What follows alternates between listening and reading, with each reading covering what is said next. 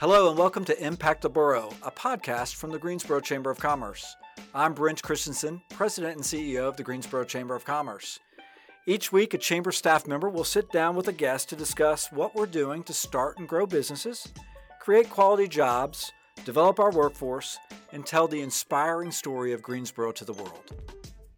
This podcast is brought to you by Truliant Federal Credit Union, a modern, mission-driven financial institution focused on the needs of its members, the businesses it serves, and our community. With 5 locations in Guilford County, including a dedicated commercial lending office at Friendly Center and a highly rated mobile banking app, Truliant makes it their business to help you grow yours. Visit Truliant.org for more information.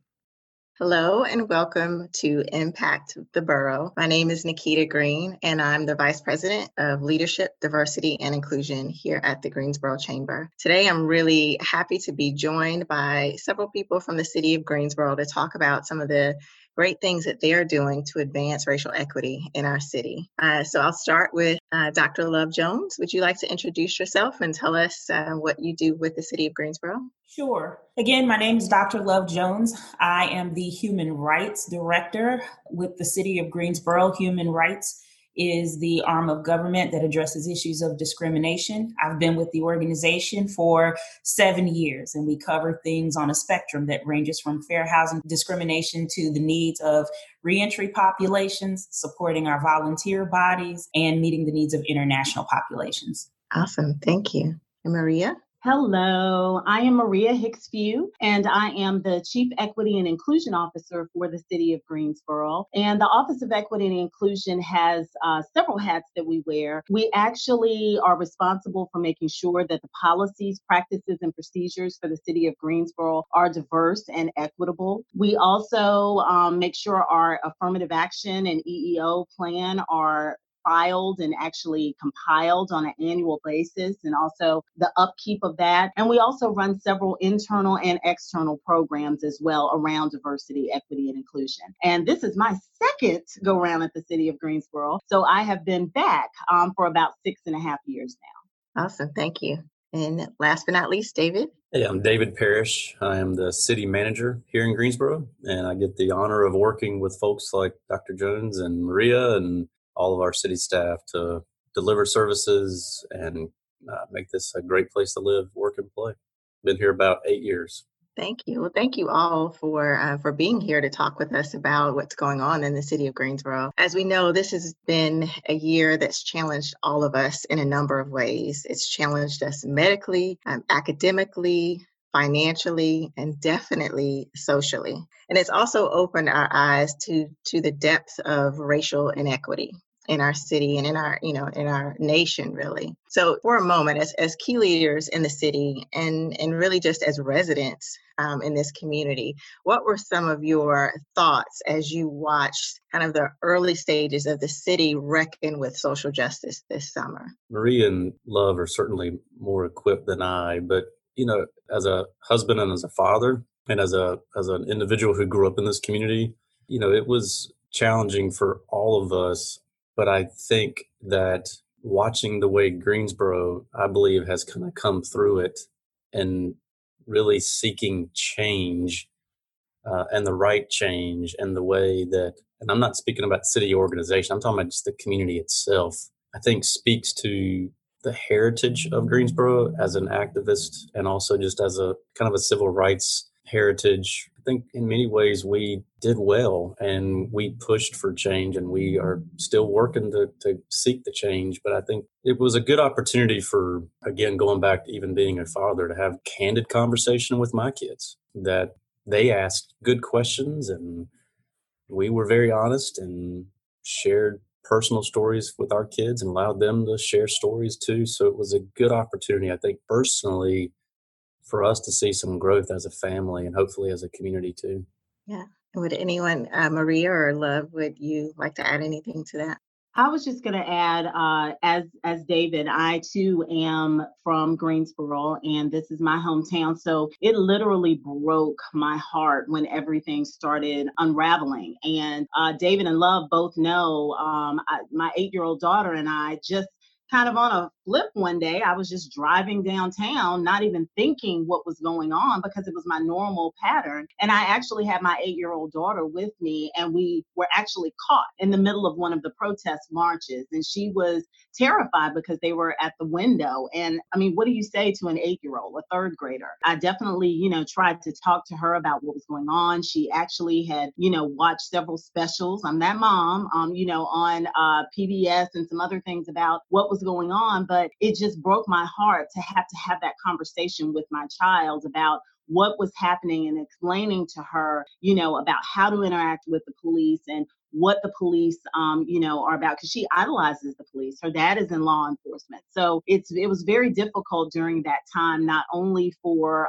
her, but also for me, as David said, as a parent, because had to do a lot of talking with her to actually help her. And I'm still trying to help her to this day to understand what's going on. And especially, with all the civil unrest that happened early on, and we were home for COVID, that was constantly on the television at all times. So it was very, very difficult, but we worked it through. I would say Greensboro is definitely getting back to where it should be, but I must say I'm very nervous about the next couple of days after the election. So I'm sure we may talk about that a little bit, but Madison and I had a conversation this morning, and she asked, is the same thing going to happen, Mommy, that happened this summer?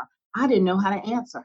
So that's kind of where I am, just to answer that. Quickly, for me, it was twofold. As I saw things, coming to a head, there was a sense of concern, naturally, because anytime, people with opposing views want to demonstrate, their positions, things can happen to compromise safety. And so I definitely was hopeful that we would not have a lot of stories about, people being caused harm in the process. And I was thankful, on the other hand, that at a moment where there was concern about the treatment of marginalized populations, that our community rose to the occasion, because that, again, as David pointed out, this is an activist town. It is considered an activist and human rights hub, known for such around the world because of our reputation with the sit-in movement. And so I expected that there would be,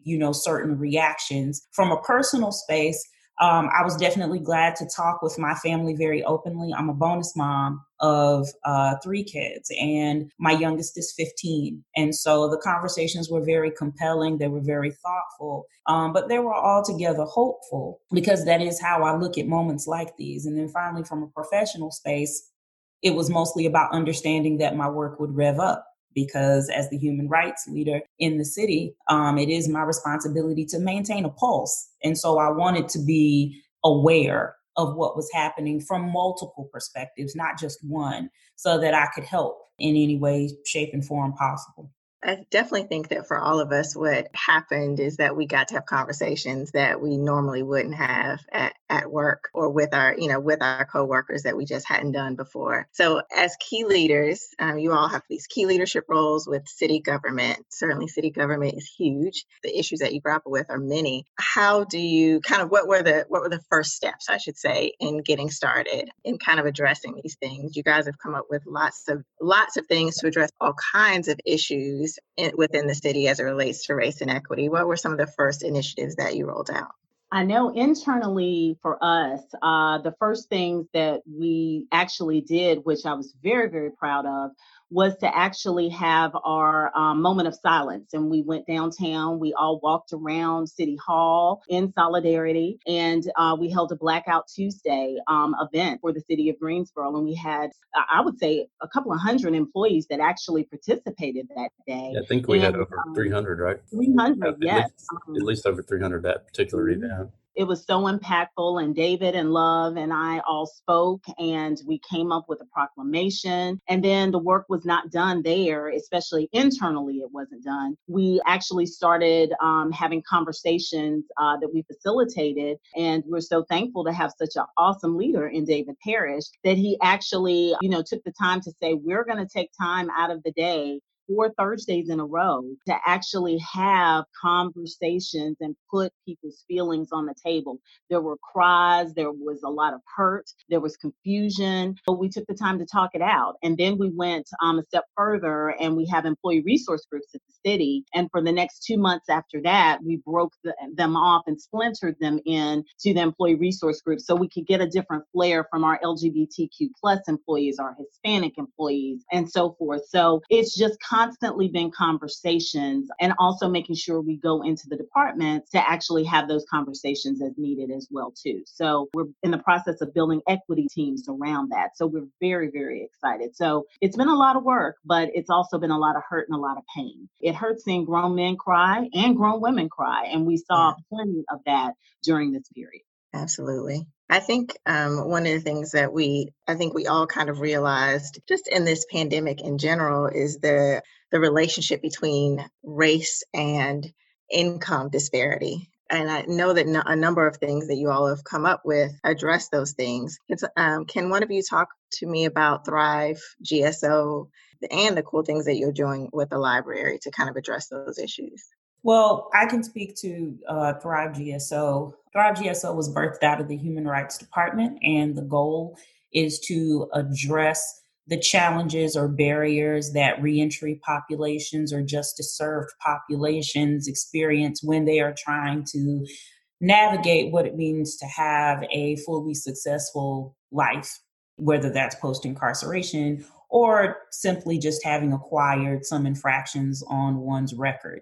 And so we take a 4-pronged approach looking at education, housing, employment, and voting rights. And so what we tried to do more of during this time is make sure that people knew how to access the resources necessary to continue having their records reviewed, to continue finding places for their families to live where they could qualify and get past barriers like, checking the box in order to access housing. So we tried to do the due diligence of partnering with grassroots entities that definitely foster programs around these topics and make sure that people have access to what they need. And so for us, we're an information hub. We don't provide the service, but we definitely build the bridge to get people to the service for those who are a part of justice-served populations. And that was just one of our many efforts to try to make sure that the community knew that we were on deck and very aware of the fact that in times of unrest, people still have needs that need to be met. Yeah, and a very important one that it has so much to do. People who've been justice served have, such barriers to finding and keeping employment. So that's a very important thing to roll out. David, can you talk with me about what the Greensboro Public Library has done? Yeah, I think it's something that we did back in July and went into effect August 1st, which I think this actually captures what I want all of our departments to be able to do, is to think creatively about what you would not necessarily think of as a traditional barrier for access, which is the library decided to eliminate fines for overdue books and for materials. And then additionally, that sounds simple. If you accumulated too many fines, it prevented you from access. Then it prevented you from access as well to computers. And so a resource that many in our community needed. And so it was an opportunity to remove what you wouldn't have typically thought of it. If we had surveyed the community 5 years ago, I don't think library fines would have jumped up as a potential discriminatory or a racial practice, but it did have an overwhelming kind of bias towards people of color and lower income individuals. And so when we realized that, I applaud our library leadership, staff led by Bridget, and the board kind of taking that lead and saying, what really does the fines really mean for us as an organization? And so it's a kind of an easy answer then at that point to say, well, let's get rid of it. Let's remove a barrier for access and opportunity.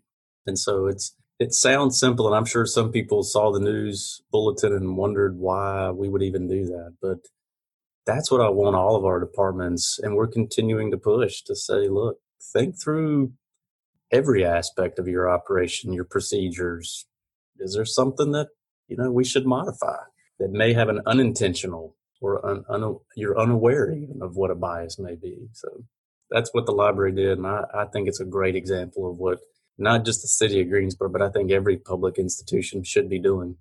I agree, and I do think one of the reason why I like that so much for so many reasons, really, but it's one of those things that's simple that many of us are thinking about boiling the ocean when we think about racial equity, but that is simple. That's something that many of us can be empowered to make those kinds of changes within our organization. So I think that's very significant. I thought you were going to say it's because you had a pretty high overdue balance that you were very thrilled we were doing away with it. But I may have had a problem in the past, David. all right.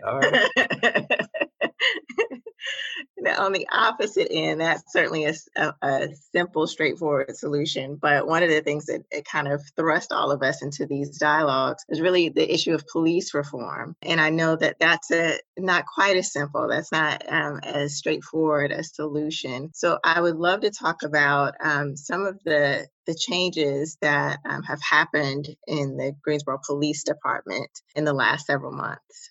Our new police chief, what a year to be named as police chief, Brian James, really started kind of implementing some things pretty quickly into his tenure. He was announced at the end of January, took the seat at end of January, and he had started doing some community meetings at that point to try to take community input.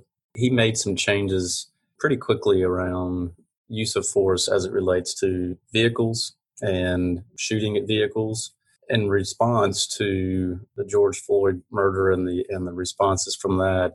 The police department and council as well wanted to see some additional changes as it relates to use of force warnings.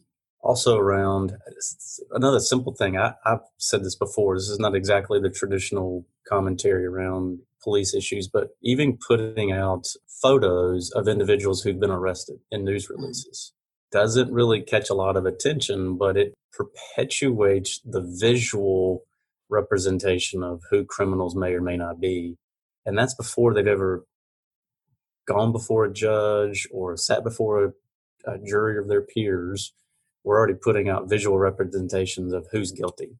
And so they discontinued doing that. So there's been simple things like the library all the way up to use of force changes that they've implemented. And I'm very pleased that Brian continues to push and have conversations around what can be done and what needs to be changed. So does this community. They keep, our community won't let us have a pass either. And I think that's a good thing. It speaks to the earlier commentary about this is a community of change that seeks real change and substantive changes too as well. Thank you, David. I think the changes that you mentioned in the police department are needful. I know that there's a need for ongoing dialogue as well, and maybe even more opportunity for those things to evolve. I'd love to hear more about kind of the broader things that you're doing in the community. Dr. Jones, can you talk with us a bit about Race GSO and some of the initiatives associated with that? Absolutely. Again, as Maria already alluded, a municipality can only do as much as the leadership supports. And very, very thankful that at the moment that things began to get really, really complicated and a lot of evidence of unrest began to unfold, not only David, but the entire team of city managers pulled together to say, what can we do to encapsulate, our efforts to make sure that there's a real stamp from us to the community that we're working and that we're not going to stop working. And so Race GSO was birthed from the city management team and a few members of leadership across the city and departments. And the acronym stands for Recognizing and Considering the Experiences of Others. And, that's really what some of those things that Maria spoke about.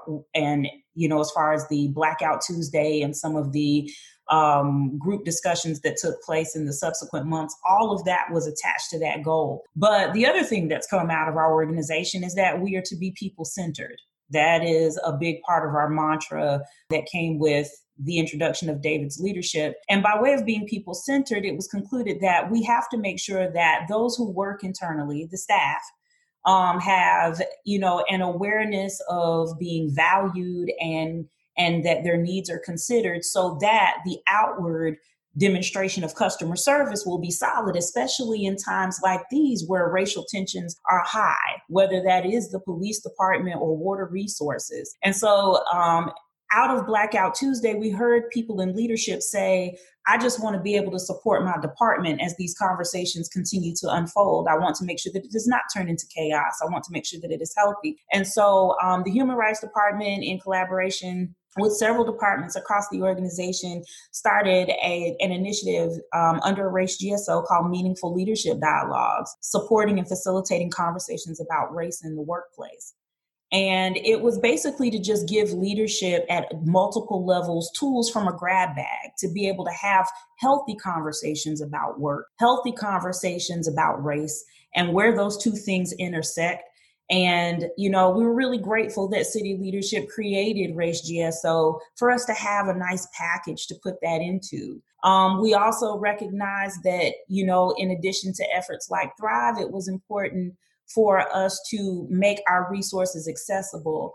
Maria and I both do internal and external work. Maria's primarily internal, but definitely supports external initiatives. I'm primarily external, but support internal. And we wanted to make sure there was clarification about who to come to for what. And so we were able to revisit an ask that had been on the table a few years ago from our department to change our name even. And so that allowed us to, under the guise of Race GSO, be able to change from the Human Relations Department to the Human Rights Department. People in the community who need resources from human rights entities understand the term human rights, but they're not as familiar with the term human relations. And I learned that in the 7 years that I've been doing this work. So, those are just two examples of how small change can create big impact when you need to know as a community that your municipality is behind you and that they're making sure that when you come to the city, you're going to have a good experience. If you work for the city, you're going to have a good experience. And if you need to know who to find, it's going to be accessible. All of those things were a large part of Race GSO efforts, just to make sure that we let the city know we were listening. It says a lot. It really does. I probably wouldn't have thought about that until you said that. I wouldn't necessarily automatically know what human relations means, but when you say human rights, people can relate to that. So that in and of itself makes the statement to your staff and to residents of Greensboro. The last critical part is being heard. So under the guise of Race GSO, with a very attentive city council, as well as an attentive city manager's office, the community reached out to us and said, hey, there's some things we need to look at closer. We need to look at issues of disparity, and specifically for the largest minority population in the community. So out of that, the Ad Hoc Committee for African American Disparity was created. Human Rights is the department that's going to support it, but it is a city-supported ad hoc committee that is really going to delve deeper into some of the barriers to really being able to live and flourish in this community for African Americans. And what I can appreciate most is that it was driven by community request. It wasn't something that we created, but it is something that we responded to when the community came up with a solution. And so when you're talking about what's next, this is just one example. This committee is just one example of how to continue exploring those things on a deeper level and further showing our commitment as an organization to hear the needs of the city and respond. Absolutely. And Nikita, it was one other thing that I wanted to add to go along with what Dr. Love said. We also are about to embark upon, we've been actually members. I wanted to make sure everyone knew that. Since 2019, before any of this started, we joined the Government Alliance on Race and Equity with several other municipalities across North Carolina, Raleigh, Durham, Chapel Hill.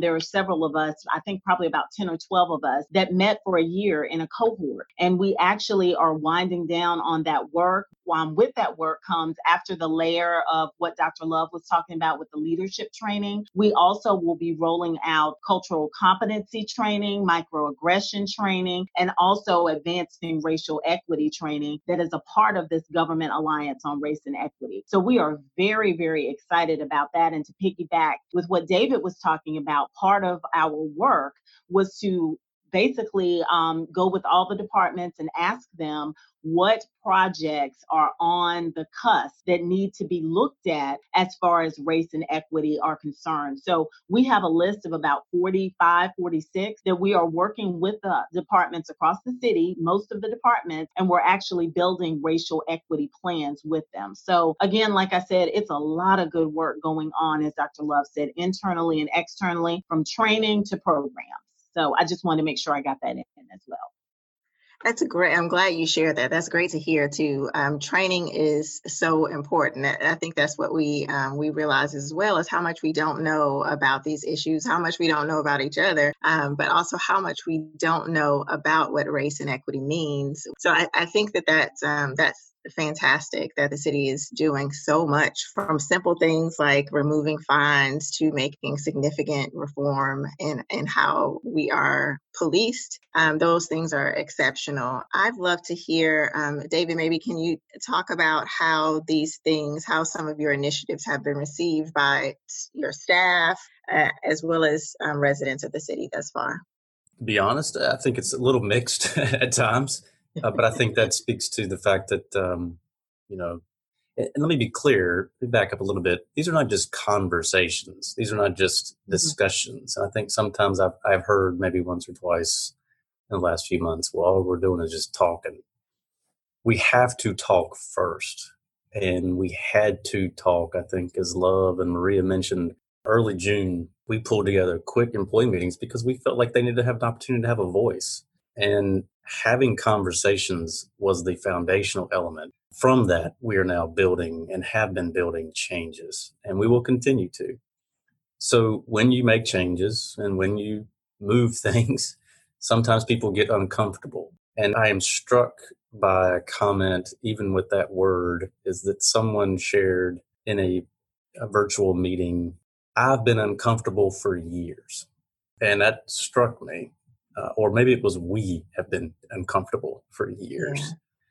Yeah. And I don't think I will ever forget that particular conversation, because through that, I think, came some education. And so there's been some pushback, but I will say, I think the vast majority internally, we are moving in the right direction. And I'm pleased by that response. And I'm pleased by, as Marie even mentioned, the employee resource groups that we're doing to expand our opportunities for all people to have a more welcoming environment. I think some of that was shared in confidence. I was getting ready to share an example of a story from one of those ERGs, but those were shared in a safe space, so I won't. But it's been a learning opportunity for me as the city manager, and more from the internal organization. How do we propel our organization towards continuous improvement and making it a better place for our employees? And I will say, let me briefly mention as well, I think that some of the changes that need to be made can be better initiated or sustained even by having the right people in place. And that's not at all a commentary about anyone. I say that to mean human resources. The resource of our employees.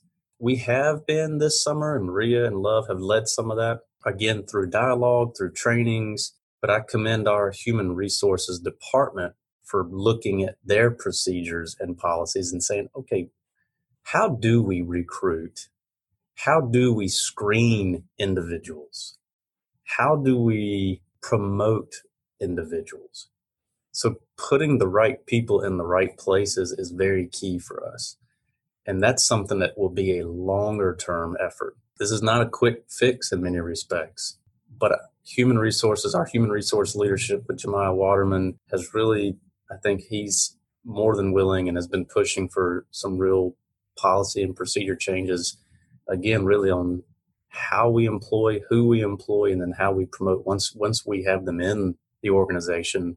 We've made some changes, and I would encourage, I know your audience members are mostly non-governmental, the private sector. I think we, as a public agency, quite frankly, have done an excellent job of really making some good positive changes that many in the private sector have more flexibility than we even do. And I would encourage them to reach out maybe to some of our HR reps and just have a conversation and say, what could we do? What are y'all doing? And what could we do to kind of open up opportunities for individuals and remove barriers too? So you make an excellent point. Having worked in local government in the past, it isn't always as nimble as private industry gets to be. So I think you make a great point there. This is a significant amount of change in a short amount of time for such a massive organization like yours. That's a really big deal for sure. Well, much like the library thing, a lot of things within personnel you don't think of as a traditional barrier. But why do we have to screen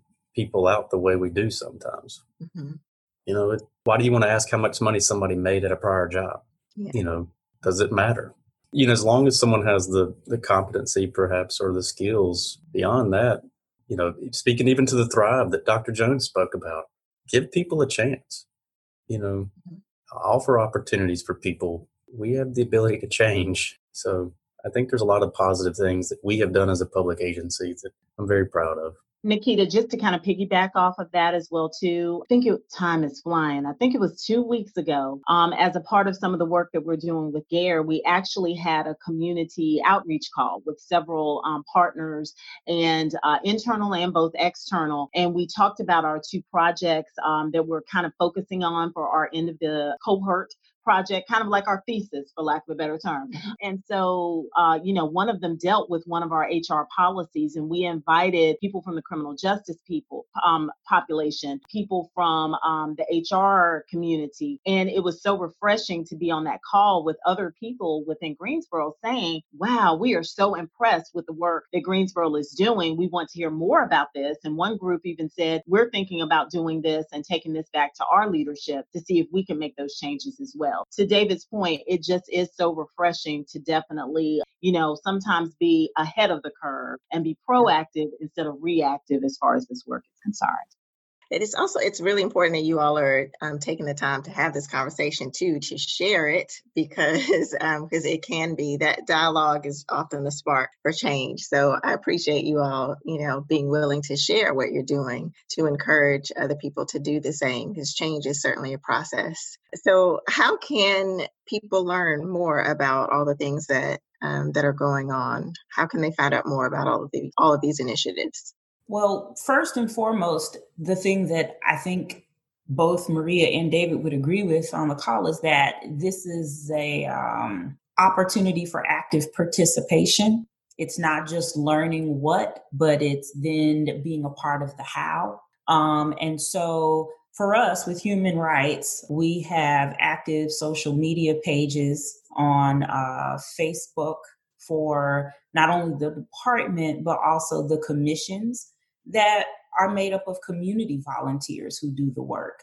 So there are 3 bodies out of our department that people can participate in and learn from and also educate, because those bodies serve as liaisons. They listen to the needs of the community. They share that with our city council. And so that includes the Human Rights Commission, the Commission on the Status of Women, which has a human rights focus, but of course targeted towards the needs of women specifically.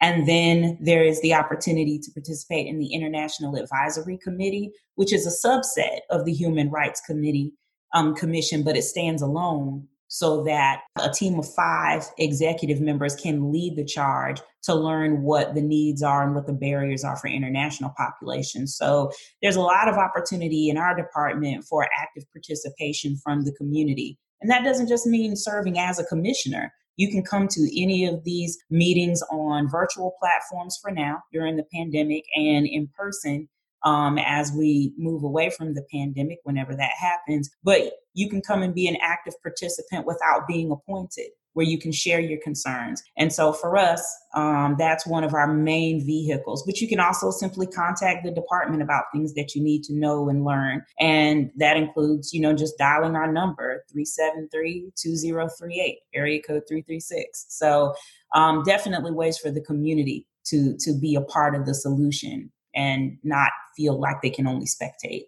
And very similar, we too we're not quite at social media. We're gonna get there one day. We're not there yet. We're not there yet. Growing the department, so we're gonna get there. We're gonna get there. But we do have a very, very active web page on the city's website, and you can definitely. I tell people just Google the Office of Equity and Inclusion for the City of Greensboro, and it will take you there. It lists everything from our heritage calendar to the thoughts of our fearless leader, Mr. Parrish, as far as equity and everything. It also has some of our past videos and things that we have on there, because one of our gems that we have at the City of Greensboro is our GTN, our Greensboro Television Network. I just left somewhere and somebody said, Maria, I haven't seen you in forever, but I do remember that episode you did with that snake on your arm. And I don't remember how you did that. I was like, how do you remember this? That was like 5 years ago, but it tickled me. But people watch our cable channel, which I'm so thrilled about. So we actually have a show that we produce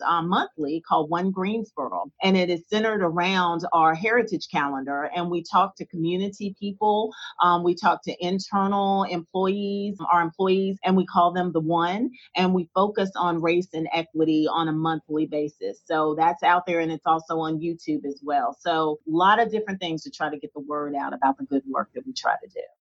I would say just in general, not specific to the topic today, but the city has a great communication outreach. So you can go to our website, social media sites, they do an outstanding job.